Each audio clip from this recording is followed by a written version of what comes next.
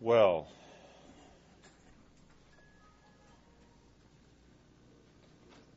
let me just acknowledge my co-author here, Scott Riding, is an undergraduate in my department, and he is responsible for the PowerPoint presentation.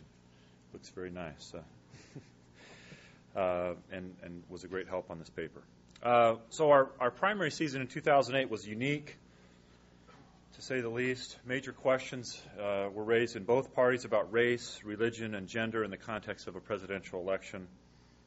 But historically, it's been difficult to study some of these biases in the electorate using survey data. One, because in some of these cases we haven't had a lot of experience with these candidates, and the other because we have problems with social desirability, and I'll talk more about why that is in a moment. The crux of this paper is that we partnered with the Harris Interactive Harris Poll to conduct to put some questions on one of their national surveys in the midst of right in the heat of the 2008 primary nomination campaign, and used a list experiment, which I'll explain in a minute for those that haven't seen those yet, although we've seen a lot of list experiments in this electoral context, so hopefully everyone's seen one by now. And the attempt here is to find a question technique in a survey that allows us to look beyond the social desirability bias and use some of these techniques to our advantage. The theoretical hook we're using is that of social norms. So norms, according to one definition, are societal expectations enforced without need of judicial coercion. So there are societal expectations that are informally enforced. These can be self-enforced through guilt. They can be socially enforced through social pressure. They can be codified in law, but they don't require that to be enforced. And so we recognize a lot of norms. We don't cut in line. Typically, we tip in a restaurant when the service is okay. Voting is a social norm, and so on. And norms also exist in our expression of attitudes. And it's the existence of these very norms that lead to social desirability problems in surveys, that lead to over-reporting of whether or not you voted or whether or not you go to church, and lead to trouble with questions. We have a lot of trouble, or a lot of history in political science with questions about race and the trouble they cause because of social desirability. And so, and then I want to make a distinction between the recognition or the existence of a norm, meaning that there's some public acceptance of it, and the internalization of the norm, or what happens in private. So there's a difference between a norm that exists in our collective consciousness and whether or not we follow the norm when no one is looking.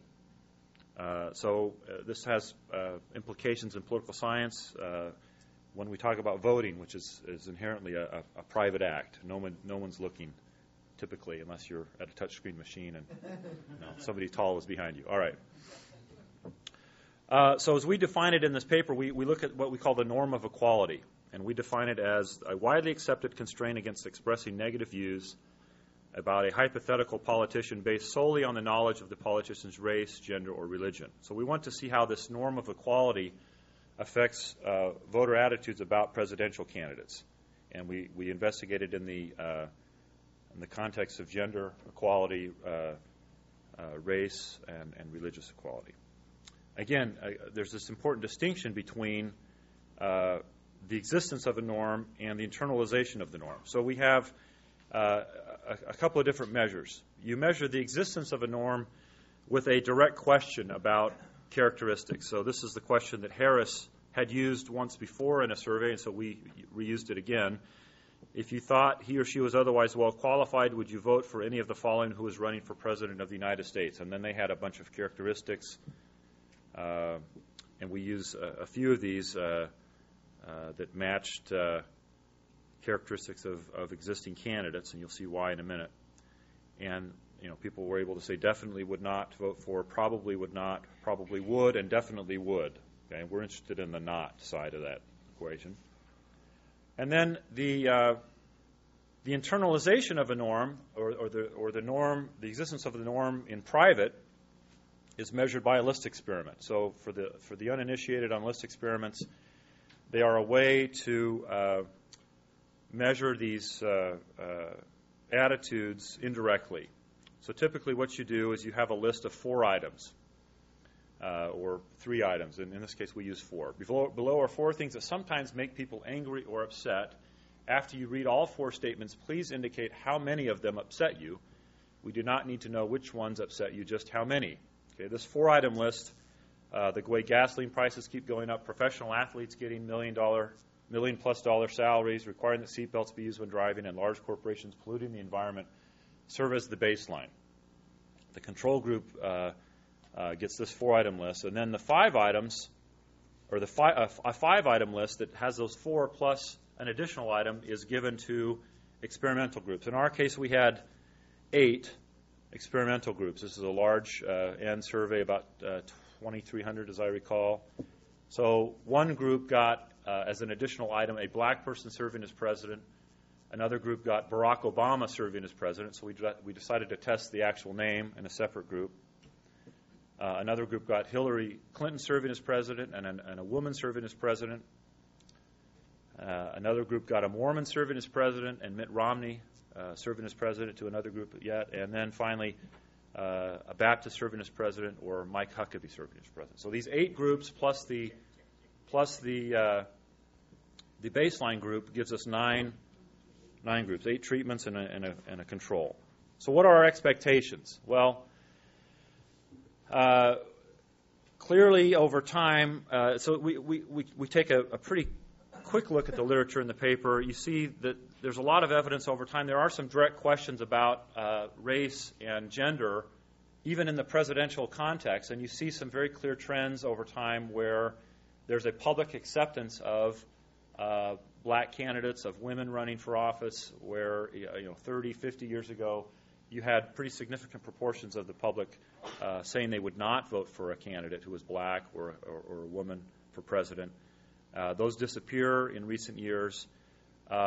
Whether or not those norms are internalized is a little bit up in the air. On the one hand, as you saw in abundance yesterday, there's measurable racial resentment. It's difficult to see that disappear in 2008. But on the other hand, you have the disappearance of something like the Wilder effect. So there's this paper that was just published in the JOP that suggests that the Wilder effect, where people in pre-election polls seem to be reluctant to state opposition to a black candidate, that has disappeared. There seems to be some movement toward the internalization of this norm. You see in trends of polling that there is a norm for a woman candidate, but to the extent that it's been internalized, again, is uncertain. We see in the gender and politics literature, as far as I can tell, at least, that voting for a woman for president or for another office depends a lot on the context, a lot of the issue context and other things, the electoral context. And so whether or not that norm can be activated across the board is a bit of an open question. There is very limited work on the question of religion and social norms in terms of this exact question. There is even less work on a Mormon presidential candidate. In fact, there's no real work. There's a little bit of work by a guy that studies Mormon history and literature, and it's quite an interesting book about how our general notion of religious tolerance in this country is often set aside for religious minorities, and the way it's done is that they are recategorized in people's minds as an ethnic minority. And so you So if you have an internalized norm of religious tolerance and you want to express bias towards a religious minority, the easiest way to kind of work that out in your own mind, I suppose, according to his research, is to reclassify this group as an ethnic minority and sort of pair it with unpopular ethnic groups. There's a lot of evidence in the context of the 2008 nomination that there's no norm for a Mormon presidential candidate. Anywhere from a third to even up to 40% in some polls, people were willing to directly say that they wouldn't vote for a Mormon for president. And that leads us to the thought that, of course, it's not internalized either. If it doesn't quite exist yet, then it can't be clearly internalized. There's very little in terms of a Baptist as well, although we did elect a Baptist president, suggesting that a norm probably exists and has probably been internalized, at least to some extent. All right.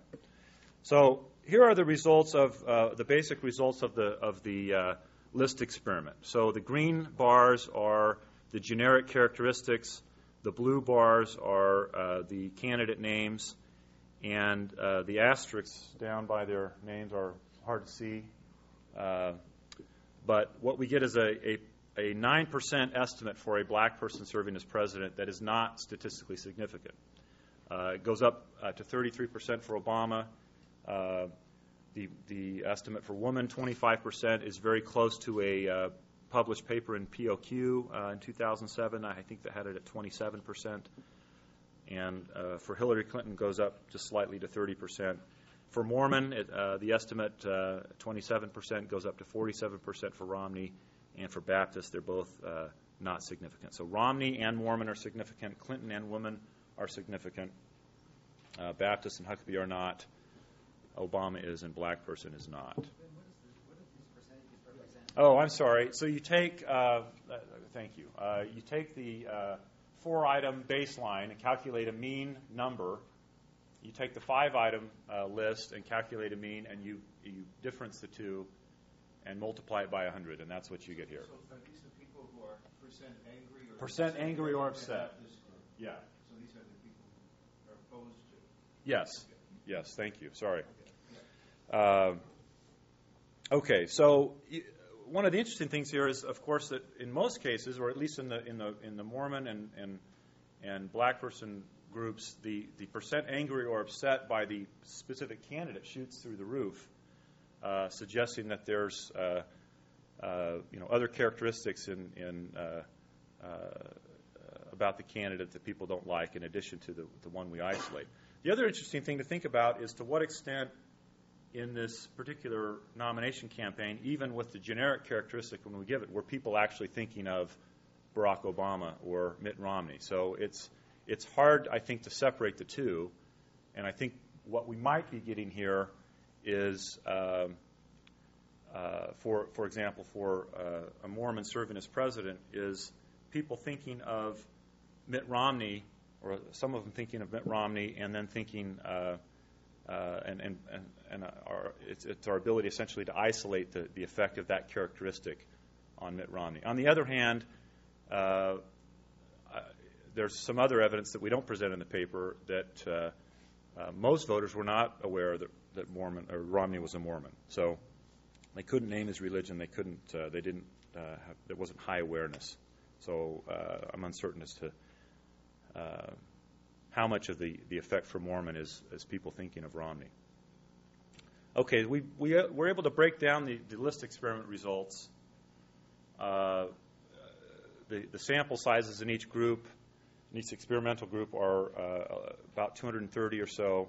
So you can make some basic comparisons and get a handle on what types of respondents are more likely to be angry or upset.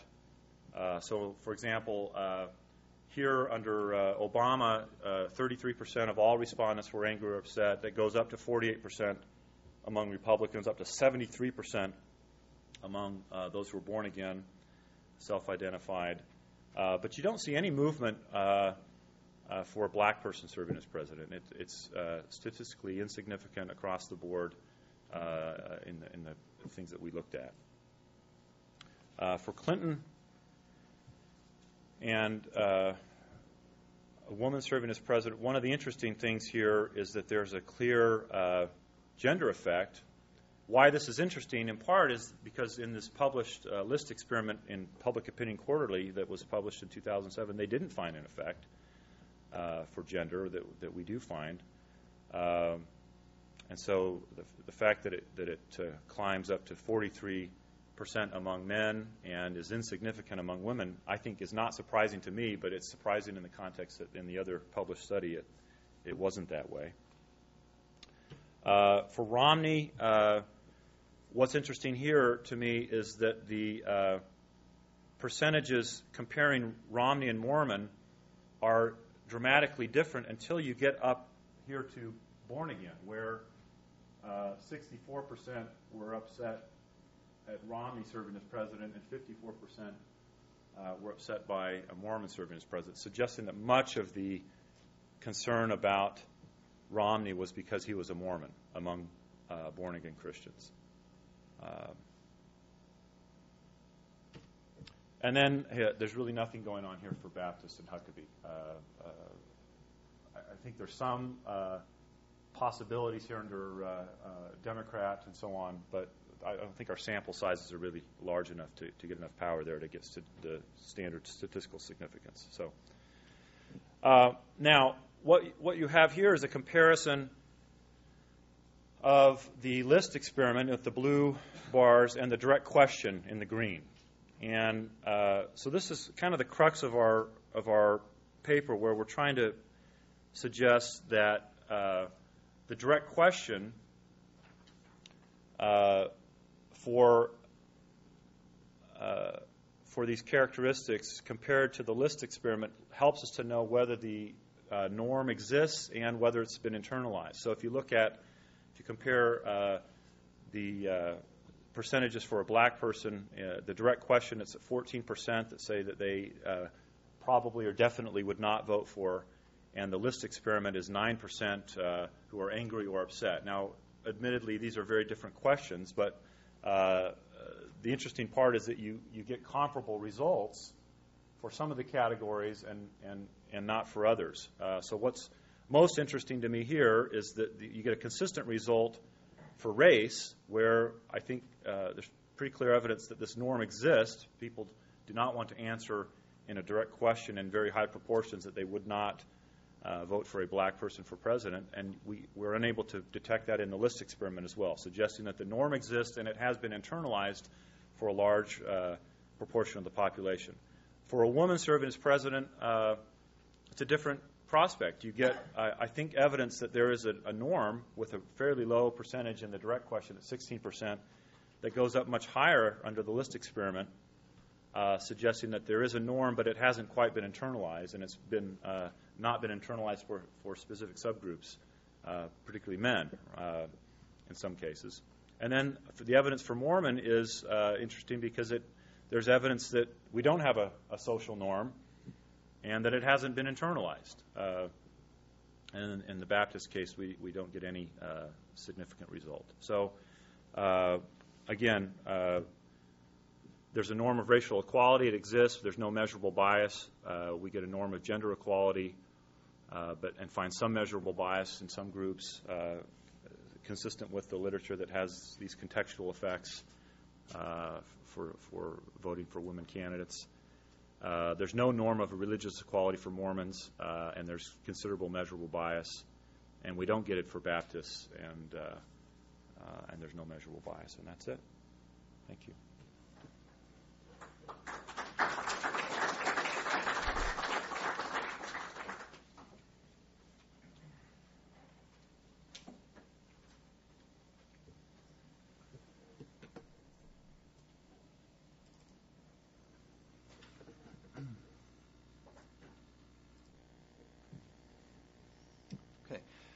Well, I'd like to thank Herb again for the opportunity to present today, and it's always good to be back at Ohio State. It seems like we were just here for 2004, but time flies when you're having fun.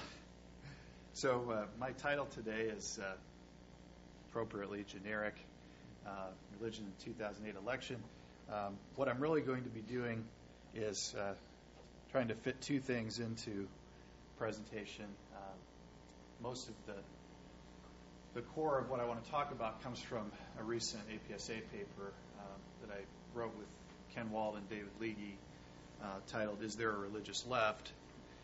Evidence from the 2006 and 2008 ANES." So I want to acknowledge their significant contributions to this project. I also collaborated with Ken and Dave on proposals to the ANES to get some new questions on, which I'll be talking about in the presentation. But what I want to do first, before I get to talking specifically about the religious left, is to talk just a bit more generally about how religion played out in the 2008 election, since that's not going to be directly covered in much depth by other papers.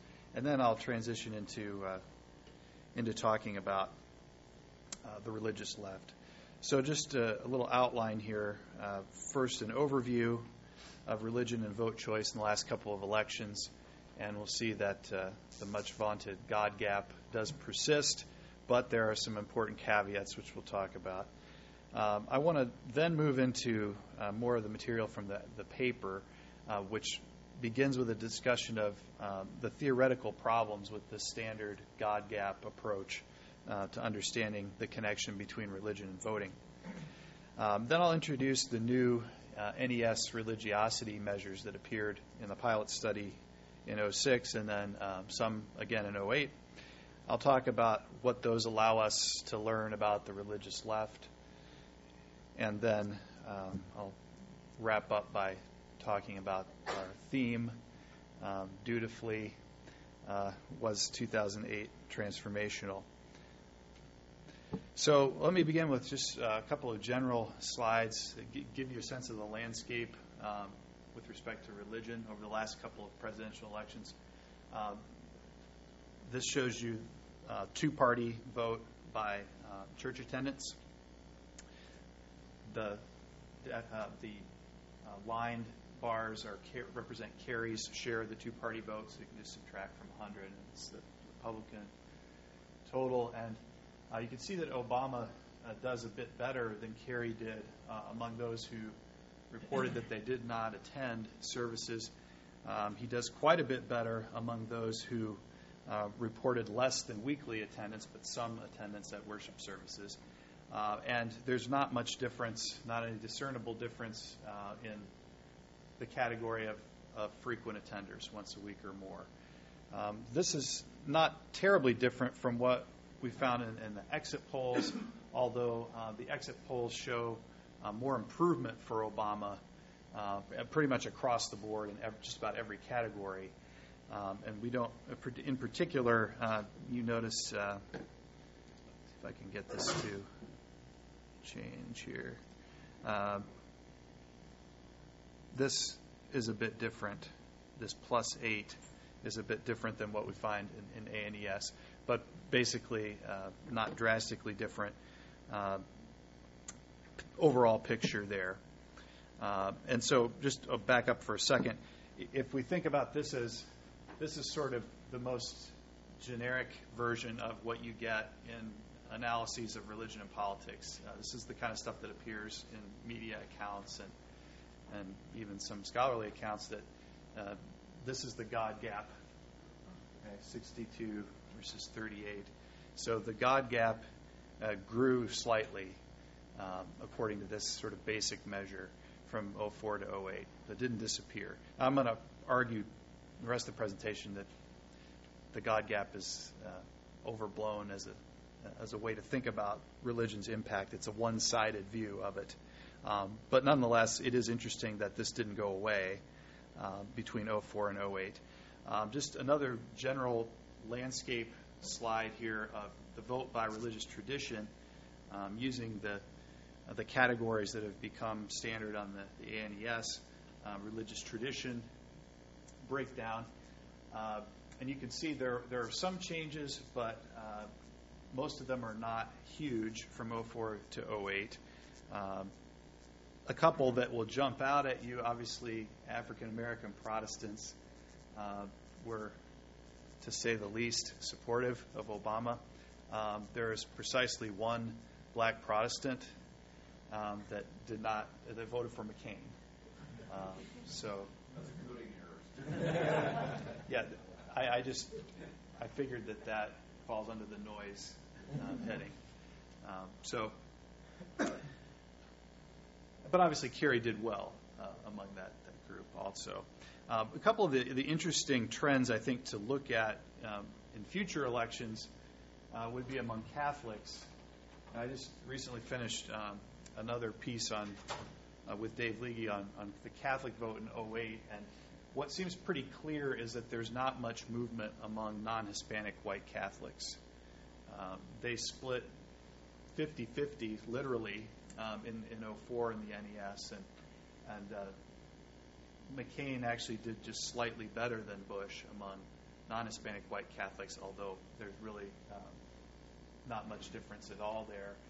But Hispanic Catholics is the group where we do see some significant movement toward Obama. Now, the sample size, obviously, in 2004 is quite small. It's better in 2008 because of the oversample.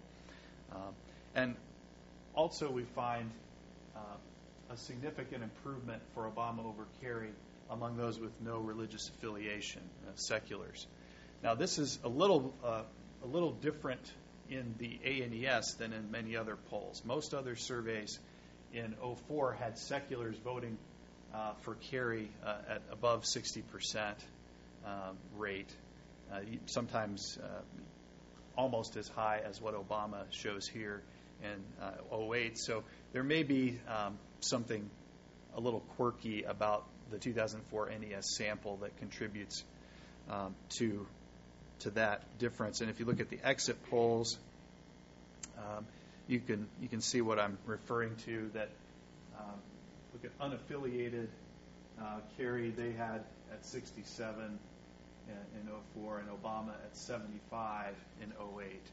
So the seculars in the ANES are a bit less democratic than what they show up in exit polls and in some of the Pew surveys and some of the work that John Green and colleagues have done. And that's something that might be interesting to investigate down the road. But by and large, I think that the picture that we get is that Obama did do somewhat better than Kerry among certain religious voters. Of course, the obvious point to make is that he did better among voters, period, than Kerry. He was a stronger candidate. And he especially did better among minorities, as we saw very clearly in yesterday's presentations. That tends to swamp a lot of these other differences. Okay? But I think it's worth noting some things about the campaign, that Obama made a very intentional effort to appeal to religious voters in ways that Kerry never did. And so, when in response to this question, I get sometimes, why did Obama do better among religious voters than Kerry? My off-the-cuff answer is he tried. He made an effort, first of all, by emphasizing his personal faith journey. And I phrase it that way intentionally, that he came across as a seeker, someone that found faith later in life, was very open about that, and open about the ways that his personal faith influenced his public policy positions and his lifestyle and so forth.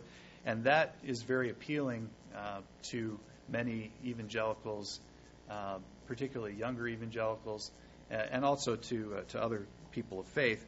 And Kerry never was comfortable doing that. Also, Obama's campaign tried much harder to cultivate a religious left. They had well-organized outreach efforts, religion coordinators that were actually listened to and incorporated into strategy. Example of some innovations, they held American values house parties during the primary and general election seasons, organized to try to target more moderate evangelicals and mainline Protestants.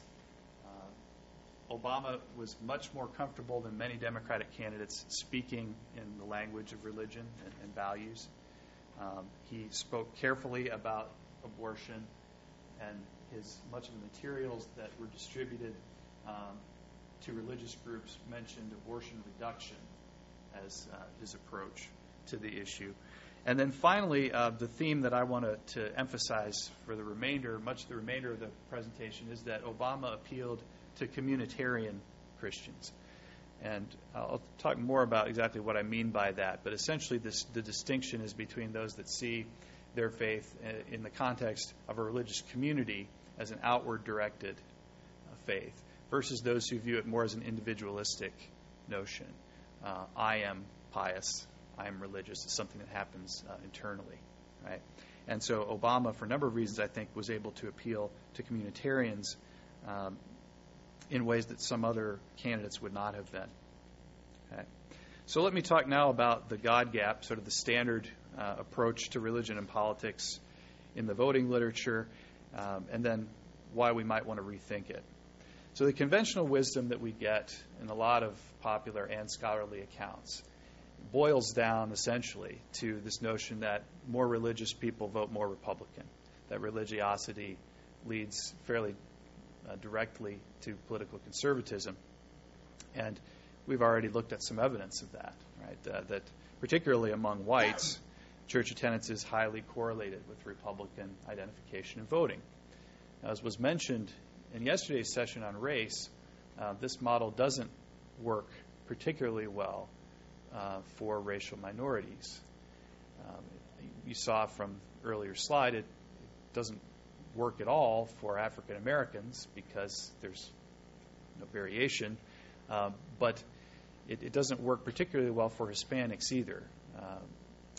Statistically speaking, there is no difference across categories of religious attendance for Hispanics, other than the in between the moderate group that attends less than weekly actually show up as the most supportive of Obama, more so than either the weekly or the never attenders, although it's not a big difference. But for whites, this has been the standard model. But even for non-Hispanic whites, there are some serious theoretical problems with this approach, because the standard measures of religiosity that we get on surveys are oriented in a way that leads to tradition-specific bias. And what I mean by that is that different religious traditions have different norms for what would constitute being a good member of that tradition. And most of the norms that are measured by standard religiosity items in surveys are norms in the evangelical Protestant tradition, or perhaps the Protestant tradition more broadly. Things like church attendance, Bible reading, daily prayer. Those are normative in the evangelical tradition, but somewhat less so in other traditions. And I think more important, theoretically, standard survey items tend to measure only individualistic notions of what it means to be religious and ignore a communal dimension. So for some religious groups, particularly for Catholic Christians, and by that I mean not only Roman Catholics, but some mainline Protestants like Episcopalians and Lutherans, the notion of what it means to be part of the church is more communitarian. God chooses one and seals that covenant in baptism. You become part of a community from the start. That's celebrated in a communal feast every Sunday, the Eucharist. Right? And these are rituals that are done not only literally in community with others, but in virtual community with other Catholics around the world, and indeed through the ages that follow the same liturgy. So there's a strong sense in the actual practice of faith, of community, and then even more so in the way that clergy instruct parishioners to live in service to others. Again, an outward directed notion of what it means to be religious.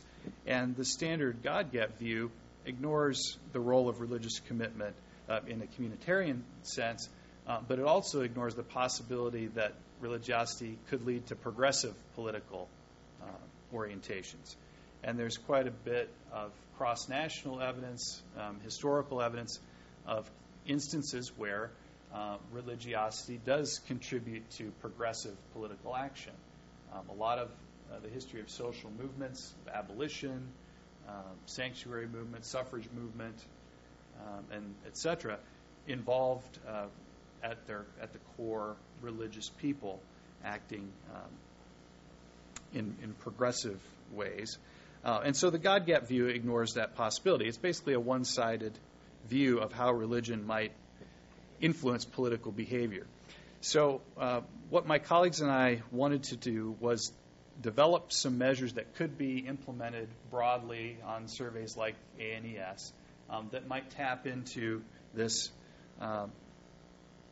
communitarian dimension and overcome some of the tradition-specific bias that existed with existing measures and with current measures, I should say, of religiosity. And there's some empirical work that demonstrates the tradition-specific bias that I referenced, actually going back to some of the data that Quinn and I worked with as graduate students here from Buckeye State polls and surveys of Ohio. We're able to show that the relative importance of different religious behaviors varies significantly across traditions. So what's normative, what people feel is important, varied.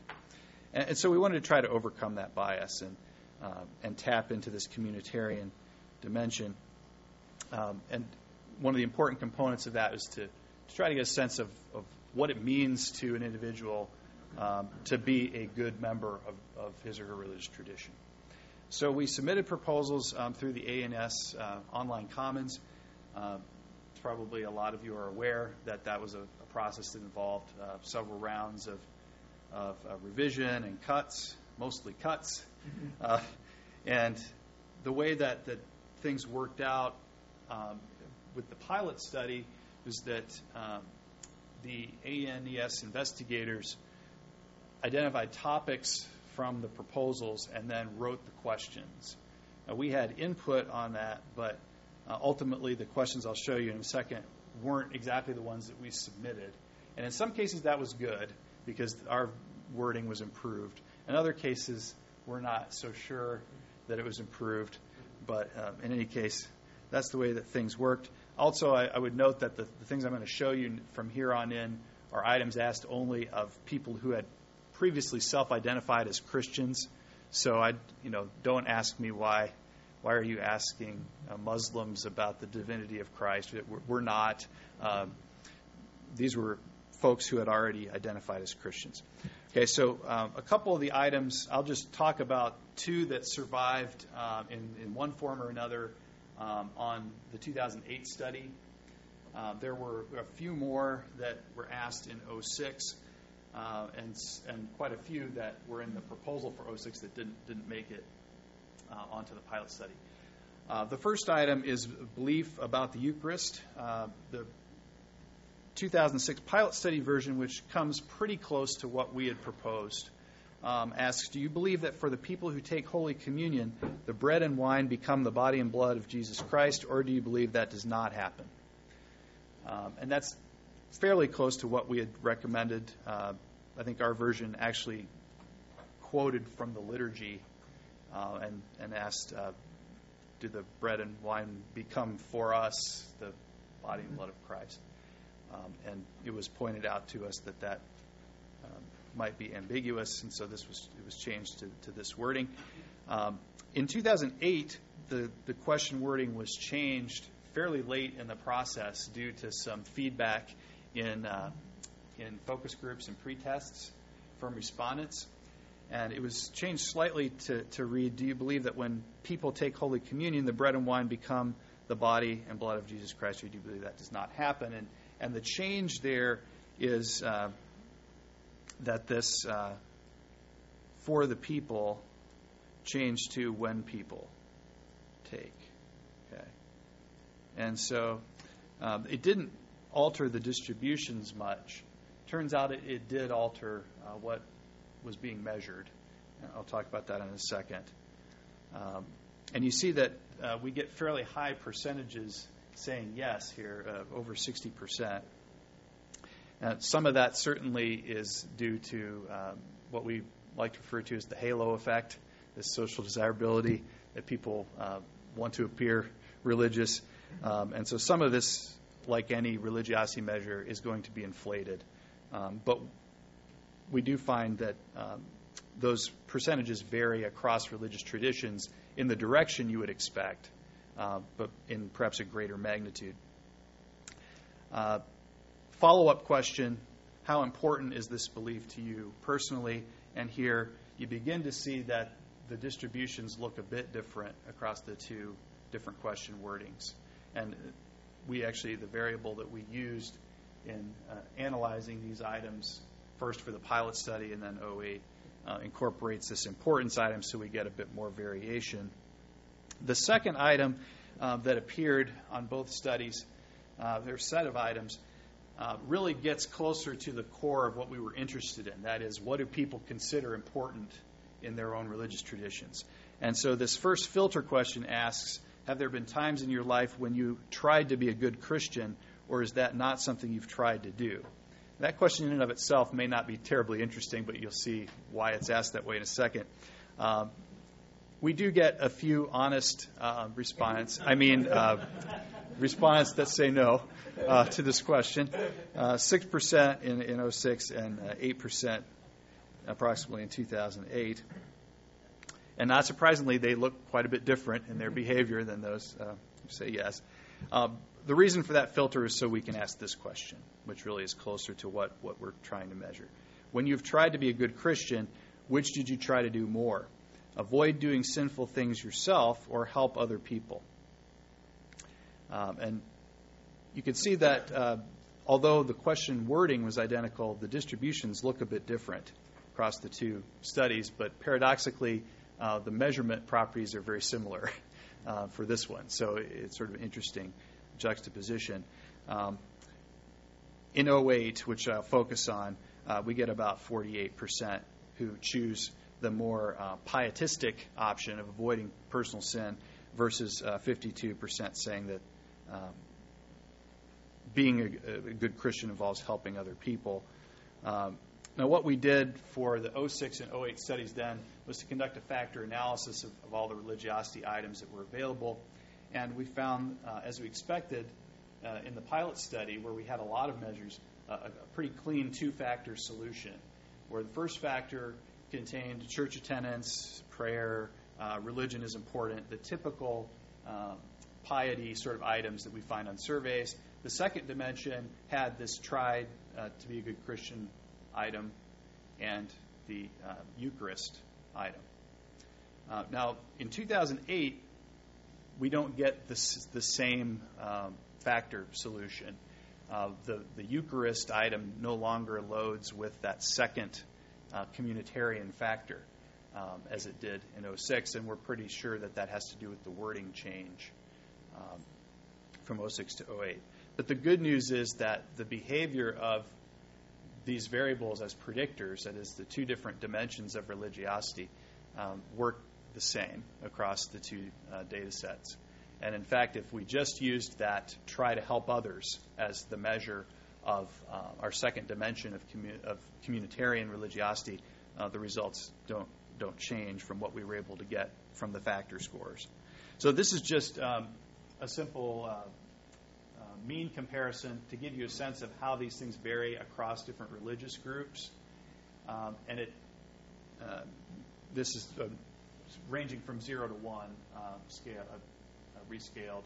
And you can see that, as we would expect, evangelical Protestants classified by denomination score higher on the individual piety factor compared to the mainline Protestants and Catholics.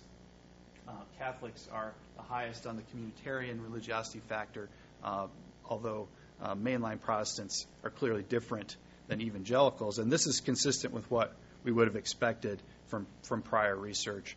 African Americans score quite high on religiosity measures, and so it's not surprising that they're the highest on the piety score. We might have expected a bit higher communitarian score, but still it is a bit less than Catholics and mainlines. So what we do next in the paper then is to present a bunch of models, and I'll show some of those here and try to move through them fairly quickly to get to the punchline. But what we did is begin by modeling party identification in these two studies. And what I want to highlight is the first two rows here, because we find that both dimensions of religiosity, this individual and communitarian, have significant influences on partisanship in both these studies. And importantly, the signs are flipped. Okay? So the communitarians, we have a negative sign here on the 7-point party ID scale as the DV. For the individual piety group, it's what we would expect. That sort of fits with the God gap notion. And the other thing to point out in these models is that we have controls not only for some demographic characteristics, but also for religious groupings, religious tradition. So, we feel pretty confident that we're not simply picking up differences between Catholics and Protestants, but actually some differences in how these groups are religious. We go on to look at the influence of these religiosity dimensions on issue attitudes. This table shows what are sometimes called culture war issues: abortion, gay rights, and women's role. Here I'm using the standard measure, so the old question on abortion. But if we use the new version with the various scenarios, we get the same pattern. A little gay rights index built from the multiple indicators, and then the 7-point women's role scale. And again, draw your attention to the first two rows here. Again, we find significant effects for both, but with the signs flipped, which, again, is consistent with the notion of sort of a religious left lurking in the electorate. The effect sizes for the individual religiosity are higher. They're stronger than for the communitarian religiosity dimension. But still both are significant in these models. Then if we look at models of attitudes on social welfare issues, this is really the most important table in a sense, because theoretically what we would expect is this is where the communitarian religiosity should come through in sort of a social gospel sense. And that is in fact what we find, that significant effects are present for this communitarian religiosity dimension, but not for the more traditional individual piety measures. So religiosity in terms of an individual sense of devotion and involvement doesn't predict attitudes on these social welfare issues, but our new measures do. And that's consistent with what we would expect. And again, that's net of party and a series of other controls. And then finally, we look at some very basic models of vote choice. These just include the same predictors that the issue and party models did. So we don't have in the models on the slide here a series of issue controls, but I'll talk about what happens when we add those in a second. But again, we see the same pattern, that for the individual piety dimension, the expected negative relationship to probability of voting for Obama, positive relationship for the communitarian dimension. Model 1 does not include party ID. When we add that to the model, those effects remain significant. Now, I'll mention a couple of things that you won't see on the slide, but you might be wondering about. Some of the models that we saw yesterday had church attendance as independent variables, and almost invariably that washed out with other controls. And that's what I find as well, that if you simply use church attendance as the measure of religiosity, it doesn't hold up in multivariate models. If you measure it a bit better with a 3 or 4 item index, then you do find significant effects. The other thing to mention, of course, we've discussed several times this weekend, a lot of these effects operate through partisanship and ideology. So in some ways, the fact that we still get direct effects is sort of surprising. And then the third thing I'd mention is We have run models where we add ideology as a control. The religion effects persist for both dimensions. When we start adding multiple issues, as you might guess, that diminishes the impact of religiosity. But depending on the model specification, those effects hang around for quite a while, particularly that first dimension of individual piety. So even if you toss in most of the major issues in the 2008 campaign, you still find some direct effect. And as we saw from previous slides, we know there's an indirect effect for communitarian religiosity through attitudes on social welfare issues.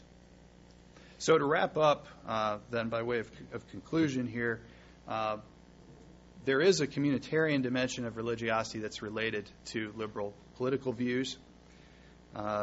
So partial answer to the question posed by our APSA paper title, there is a religious left in some sense.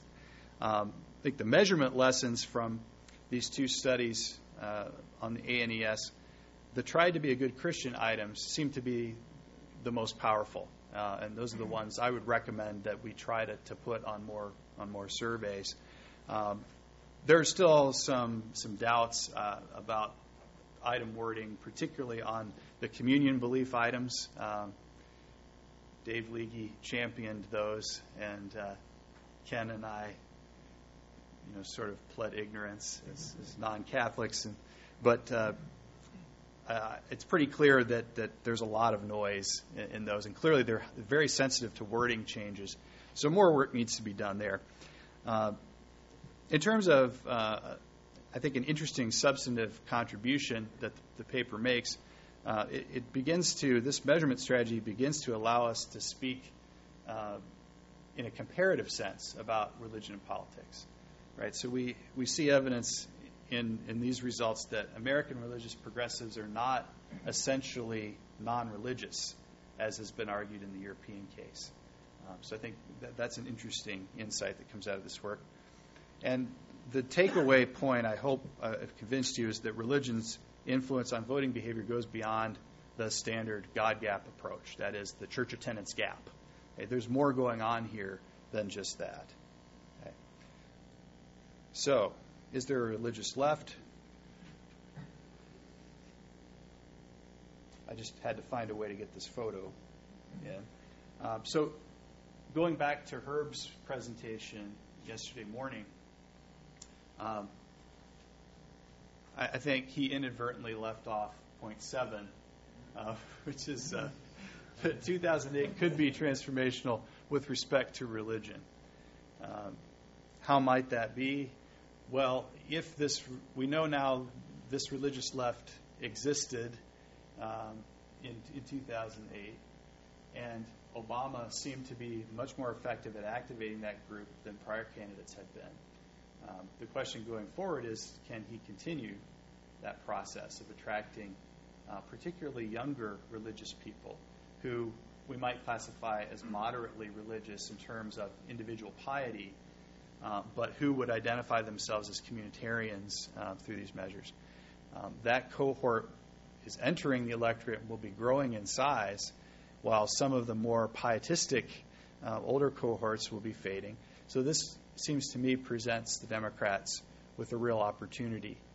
And thinking more broadly about the system, the political system, the electorate, it may present an opportunity for a diminishing of polarization along religious lines.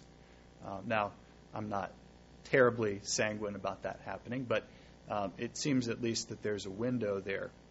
So as Herb rightly pointed out, we won't know the answer to this question until we have the benefit of history to look back. But I think it's at least worth keeping an eye on as we move forward. Lastly, I'm going to continue with my tradition of showing you pictures that I like from the campaign. And this one comes from a friend who teaches at a small college in Indiana.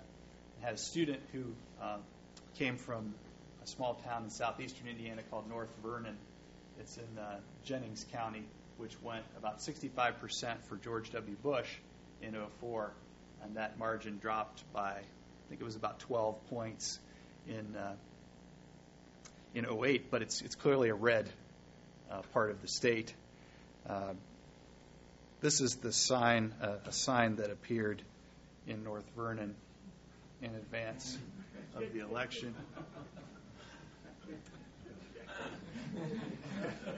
And it doesn't have much to do with religiosity, but cultural politics more generally, perhaps. And I just thought that was a priceless gem, and so any opportunity I have to work that in, I think that's a church in the background. How about I set you up? I think it counts. look at that. Good. Thanks, Barry. That's good. Now I feel justified in showing this talk. So this was a gem. My friend that sent this to me in his email said, just remember, you can't spell Obama without Bama. So on that note, I will conclude. Thank you.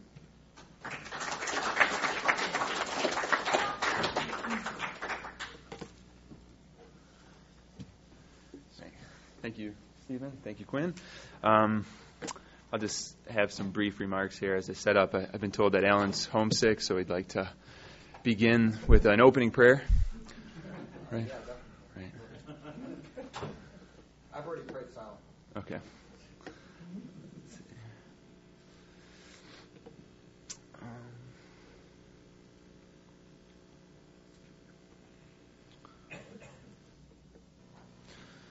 Okay.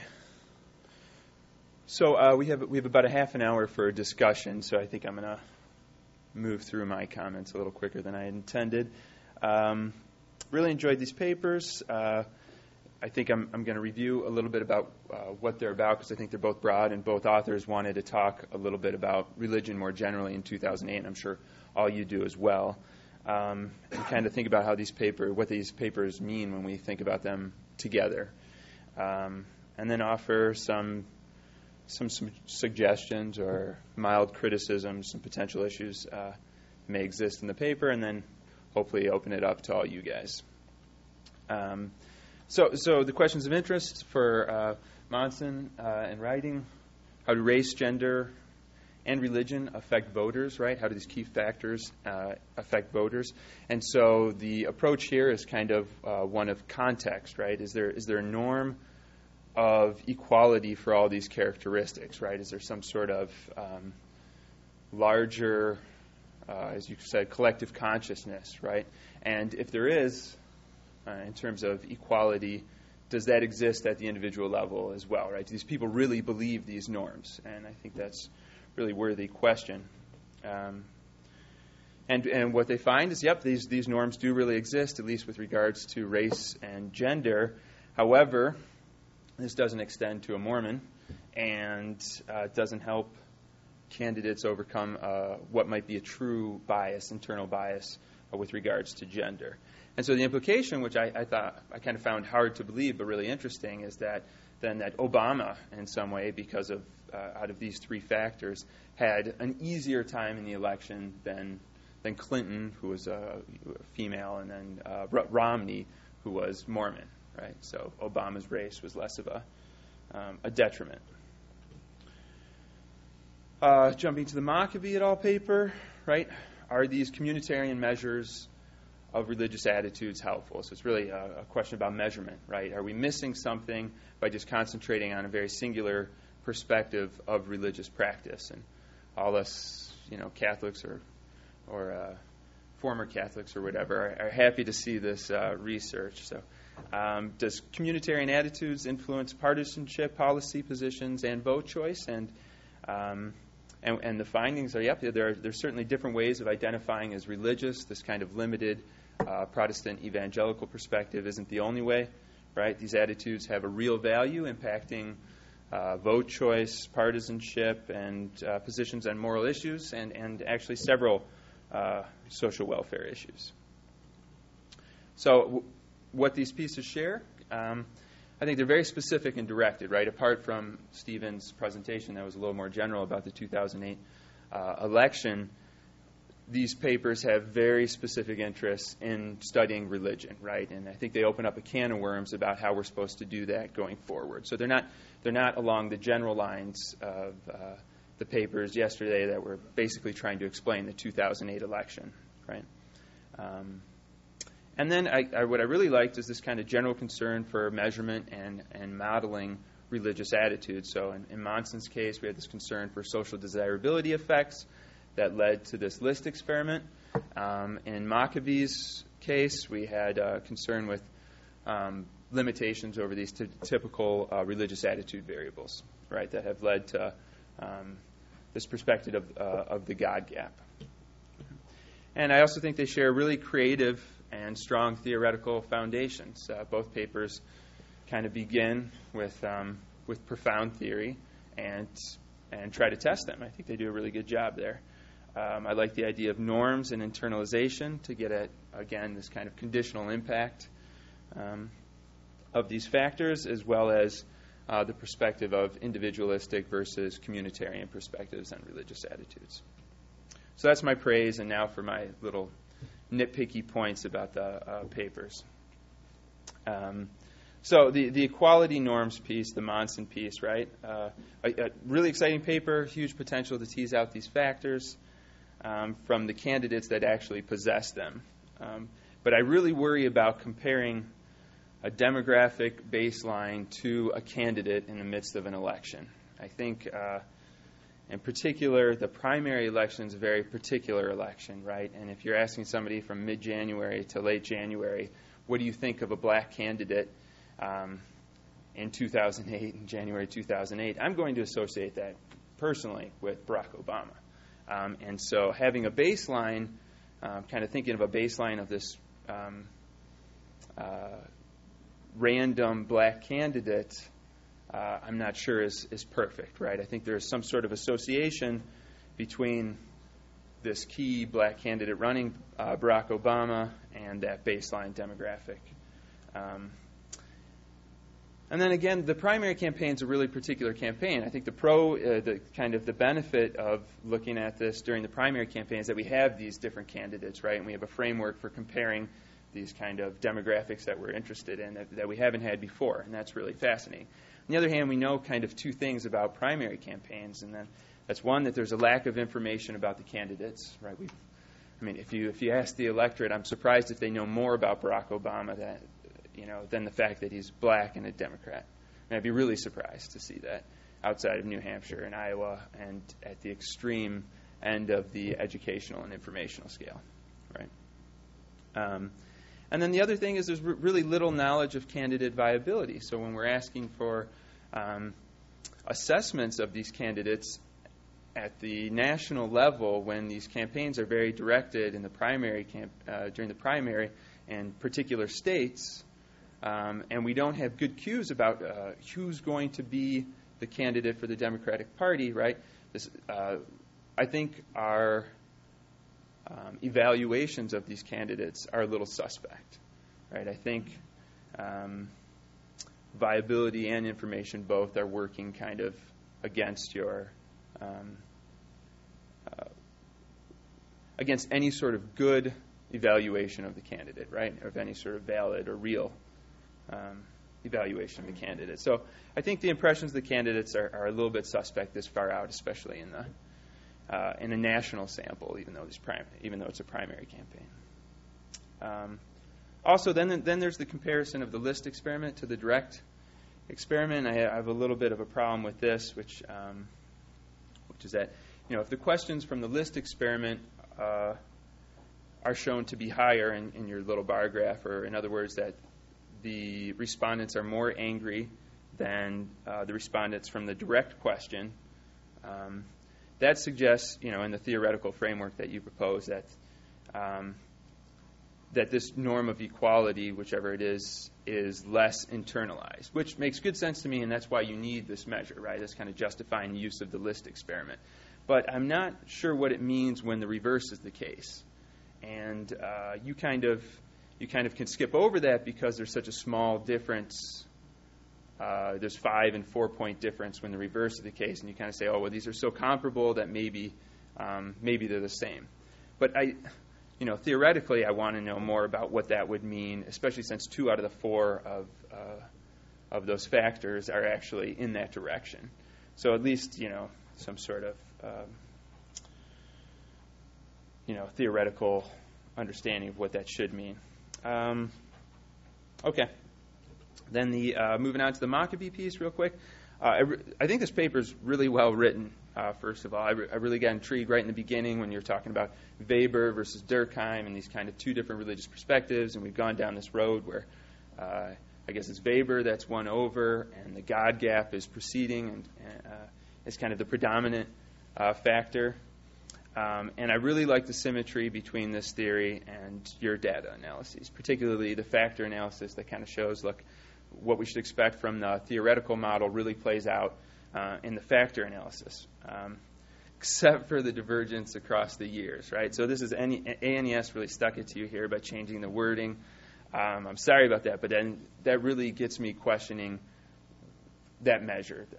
I guess it's Leahy's measure, the Eucharist measure, right? So why does this load so drastically different across these 2 years? Maybe it's a very invaluable variable, but it doesn't mean a lot to me if it's kind of not fitting that theoretical framework. And I don't know what you can do about that, right? You can write an ANES a complaint letter. And then more nitpickiness about the kind of model here. You did in your presentation, but I was really hoping that you kind of go through all the crosstabs in the beginning of your paper, and the only crosstab you didn't do was the religious left crosstab, was the partisanship and the different religions or religiosity, right?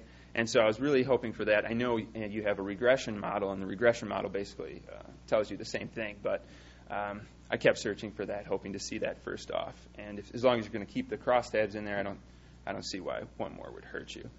And this is kind of a general question I have for the audience, and I'm as much of a culprit of this myself as anybody, but kind of the stepwise addition of partisanship and ideology to the models suggests something missing in our theory of the paper, right? That we just kind of slowly add these in, and you just jump to saying this is the way we do it.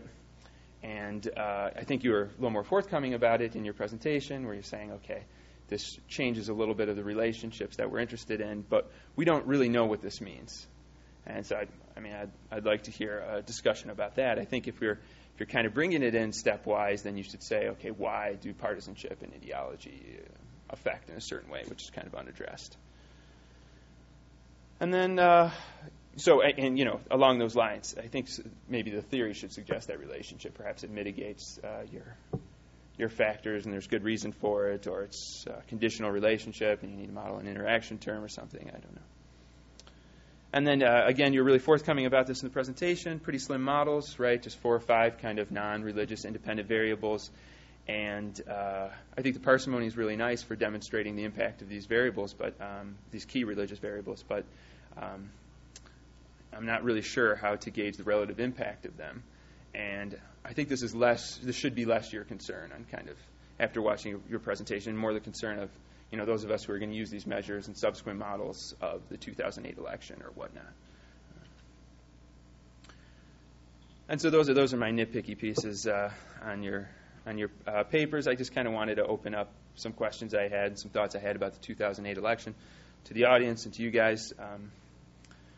So I'm noticing in some of the discussions yesterday kind of a general embeddedness of both religion and race. I think Paul was talking a little bit about this yesterday, or hinting at this. And what I find most missing is kind of this interaction between race and religion. I mean, the idea of kind of considering them separately to me doesn't seem right. I can't really think about Obama's religion without his race. I don't. I think his race continually being questioned in the campaign was part of that. Was he really black? He had a white mom. He was raised in Hawaii. Went to nice schools, Ivy League educated. His dad was Harvard educated, et cetera, right? Then questions about his religiosity as well. Is he really a Christian? I mean, I think there's still I forgot last time I looked. There's a substantial portion the population of citizens of this country who still think he's a Muslim. And so I think these questions are intertwined, is what I'm saying. And I'd like to see more about that interaction between race and religion, not necessarily in your papers, but some sort of investigation of that. And to what extent was this all conditional on what we know about the candidates? What we're kind of presuming in all these papers that I've seen is that the electorate is pretty homogenous and knows that these candidates are black, Mormon, white, female. I mean, I know these are basic demographics, but the electorate is really surprisingly uninformed, right? And our consistent assumption is that they have knowledge about these candidates, even when we're comparing, our evaluations or perceptions of the candidates to some baseline. Does knowing he was from a mixed family mitigate racist sentiment for him? I mean, the KKK would probably say no, right? But maybe some. I'm thinking of, affluent, just kind of my white yuppie friends or whatever who get to know more about Obama throughout the campaign and say, oh, he's not Jesse Jackson, who I don't like, right? And what is it about knowing more about these candidates that kind of changes our evaluation of these demographics that they come from? So as you get to know these candidates over time, we can kind of tell them apart from these kind of basic categories of their religion or their race, for example. Right? And people update, I believe, their beliefs about not only the candidates, but also about these social groups conditional on these candidates, right? And so there's a little bit of a circular relationship there that I'm curious about, and curious about your opinions. And I think largely the focal points of these two papers and a lot of your questions have been kind of trying to tease out these factors from the candidates themselves. Really, how do candidates differ from these very basic demographics that they're thrown into? And I think you guys did a great job setting that up, and I'll just kind of leave those questions to the rest of you. I suppose I should ask you guys if you want to respond to any of my comments before opening it up. I would just respond on the point about stepwise addition of party ideology issues to models.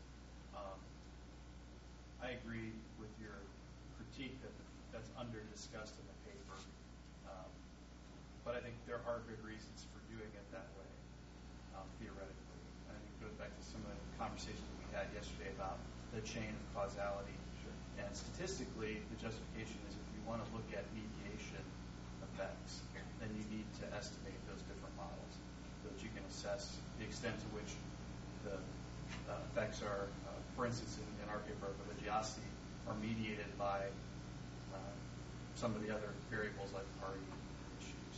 And so, obviously, the missing step in our paper is just to explain that better, talk about it. But I'd add that over time, you see the more traditional God gap become less evident in multivariate models because of the Republican Party kind of subsumed evangelical Christians and become the major force in mobilizing them. And so as they kind of became one entity, you can still see the God gap in a crosstab very clearly, but in the model, it's harder to get at, and that you can see this in some path analysis. I think did some work with Jeff Lehman and others that have shown pretty clearly that shift. And so that's one other reason to look at it in a stepwise way. Is that, it's become more difficult to get at when parties in the model. Just a simple question.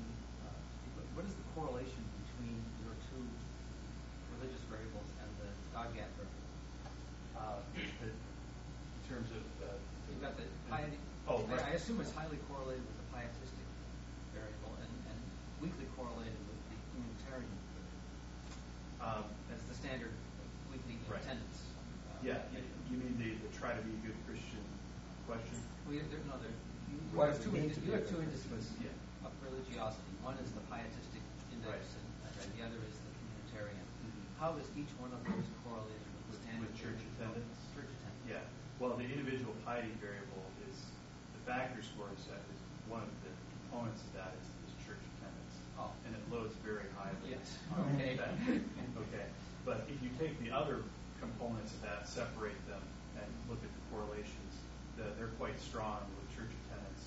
But there is a correlation between a significant one between church attendance and the trying to be a good Christian. What's the sign? Well, it's close to zero. I think it's negative. That's what I was Yeah. wondering whether it was negative. Yeah. People think even among people who are in communitarian churches, who go to church every Sunday, they think individually involved. Yeah, I was thinking about your measure there of communitarianism, and the question where you're asking people, what does it mean to be a good Christian, and when people to say that it means helping other people, basically, turn out to be more liberal and more democratic and so on. And I'm wondering how much of that has to do with religion at all, and what if you had a question when you ask people, what does it mean to you, Christian or non-Christian? What does it mean to you to be a good citizen, to be a good American? Does it mean obeying the law, or does it mean, helping your fellow citizens or helping those who are less fortunate, let's say, and that you would find a similar effect, and that once you measure that, the religious aspect of it, so in some cases it may come from religion, in other cases it may come from something else. And it may be picking up, ideology, or some aspect of ideology. That's a great suggestion. That's one of the things that we like to test out in the future if we can get some more data to do that. Yeah. I will say that some of the other work I've done using some of the parenting items from NES to try to get at authoritarian orientations, those tend to have significant effects that are distinct from religiosity and religious tradition. And depending on what the dependent variable is, they may all have independent effects. So I think that's a good idea for future testing for sure. Did you want to follow on this, Michael? Well, I was going to say the same thing in Alan, and you answered my question. I wanted to know what the correlation was with the child rearing measures, because that sounds like obedience versus whatever the other one is. Do you know the correlation? I don't off the top of my head for 08. So I have that's the next thing on my list to get to from the 08 data set. But I just know from looking at those items from the previous two elections that you find some pretty interesting relationships with cultural indicators. Yeah, Steve, thank you.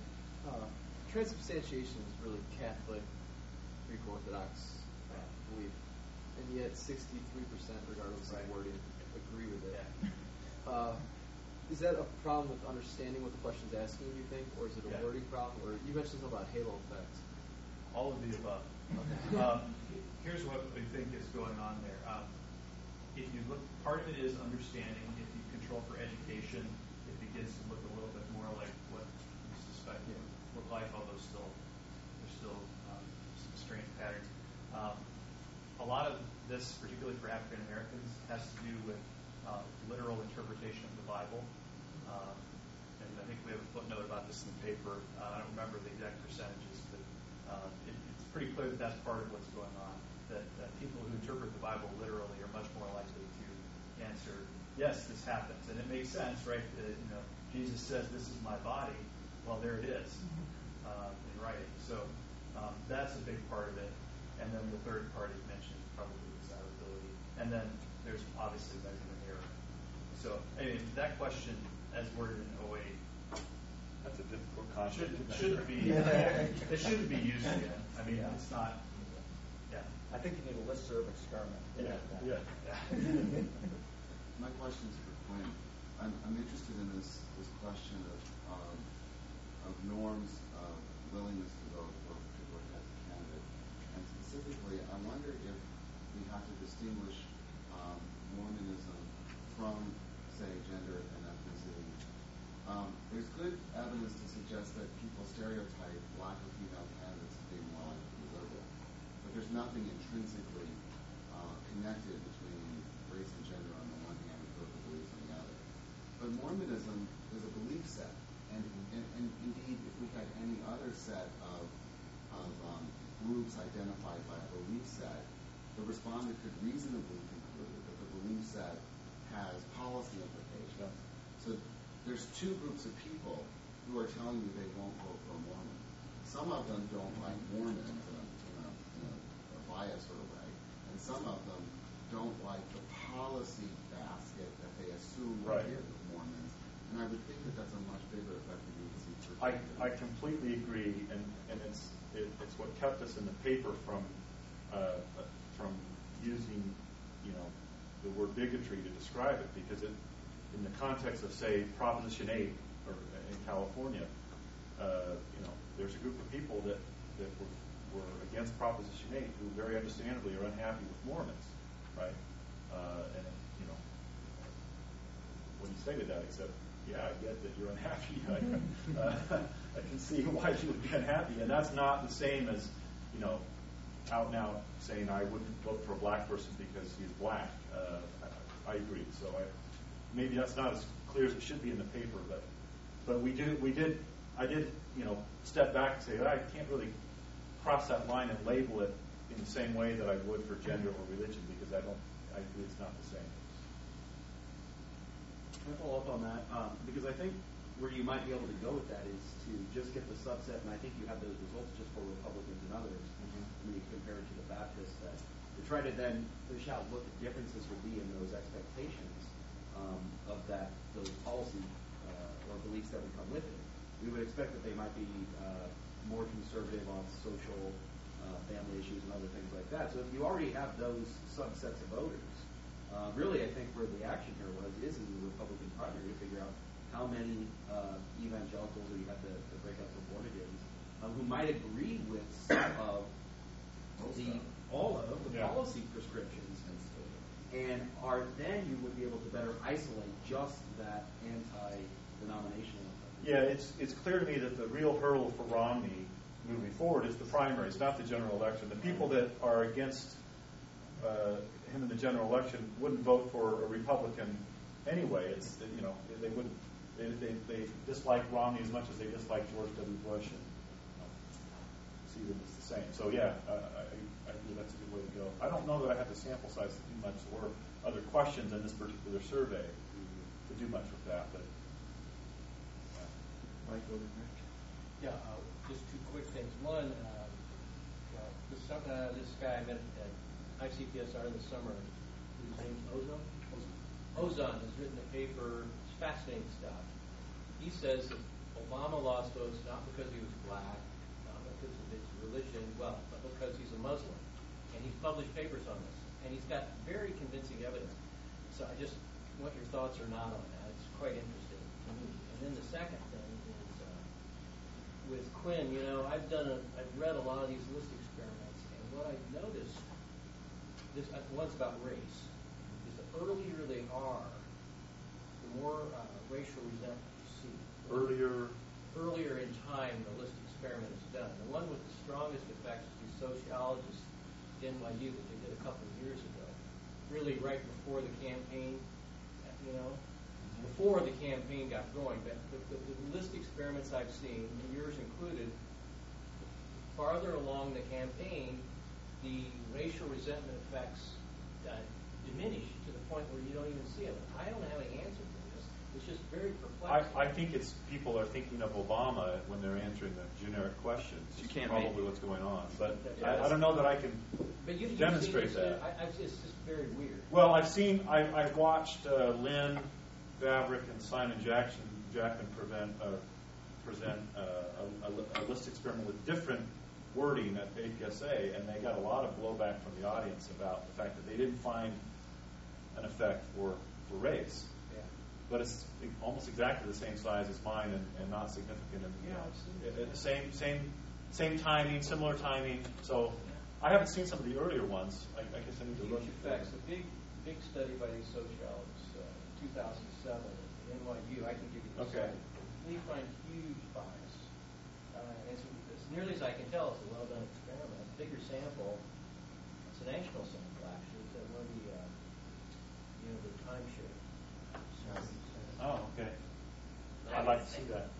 So following up on this point, list experiments, I think people have gotten kind of jumped on the list experiment bandwagon, and there are a lot of issues with the design of list experiments that I think have not been carefully sorted out. And I mean, in the case of yours, as you acknowledge, right? I mean, how do we even interpret these results? Because it's in the middle of a campaign where people don't think hypothetically about a black candidate.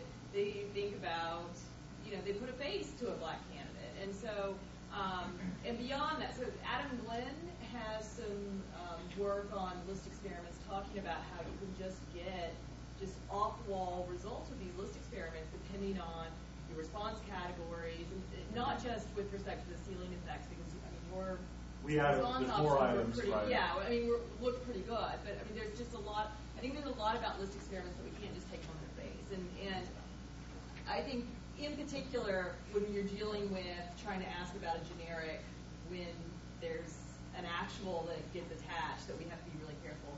The other part of it is that oftentimes we don't explain to the respondent why it is they're getting cover.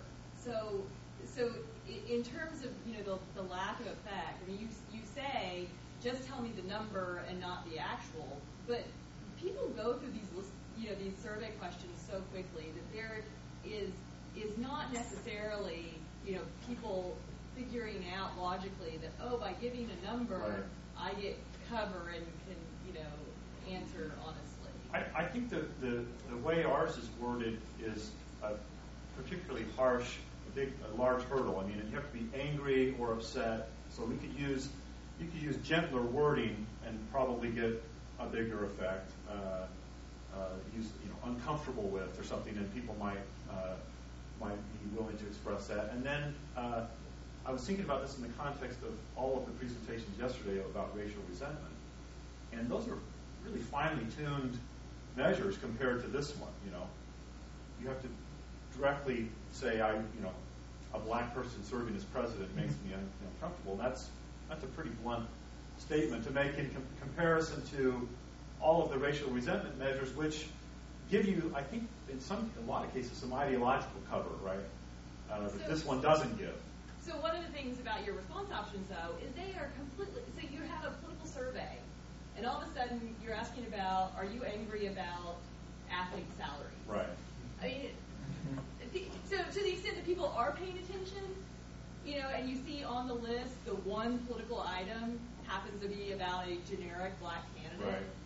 So on the one hand, I would say, okay, people aren't necessarily paying attention enough to know that they have cover. And on the other, I would say, okay, well, also these respondents are not necessarily stupid, and so they might kind of see through that this is really. We chose to replicate this particular wording in part because there is some work on a Jewish vice presidential candidate that Ken Wald and some colleagues collected that we wanted to compare it to. And then there's this POQ piece that was published in 2007 on a woman serving as president. And we replicated that exactly to see if we could get a comparable result, which we did. And also because we were using this Harris Interactive Survey, which is an online sample of some questionable external validity. So we wanted a little bit of cover there. If we could get some comparable result on the gender item, then we wouldn't have hopefully as much trouble making the case if there was some external wording to it. I hate cutting off from one of the livelier discussions we've had, but I think this gives us an opportunity to ask them a lot of questions over lunch. A couple of details. One, for people who are heading to a plane this afternoon, want to check in with Dana. I think there's a possibility that we'll organize a van to the airport. I think there's 3 people going out at relatively similar times, not identical. And also, as you can guess, I'm potentially interested, if I ever have some spare time, in terms of thinking about publication of these papers. But on the other hand, I've got no way of guessing which papers are already committed. I know some papers are already committed elsewhere. I know some papers were finished about 2 nights ago. Anywhere yet. But if you are potentially interested, give me some kind of clue, if you would, in that regard, without mind making any kind of promise. But thanks much again to the panel. And there should be food out there.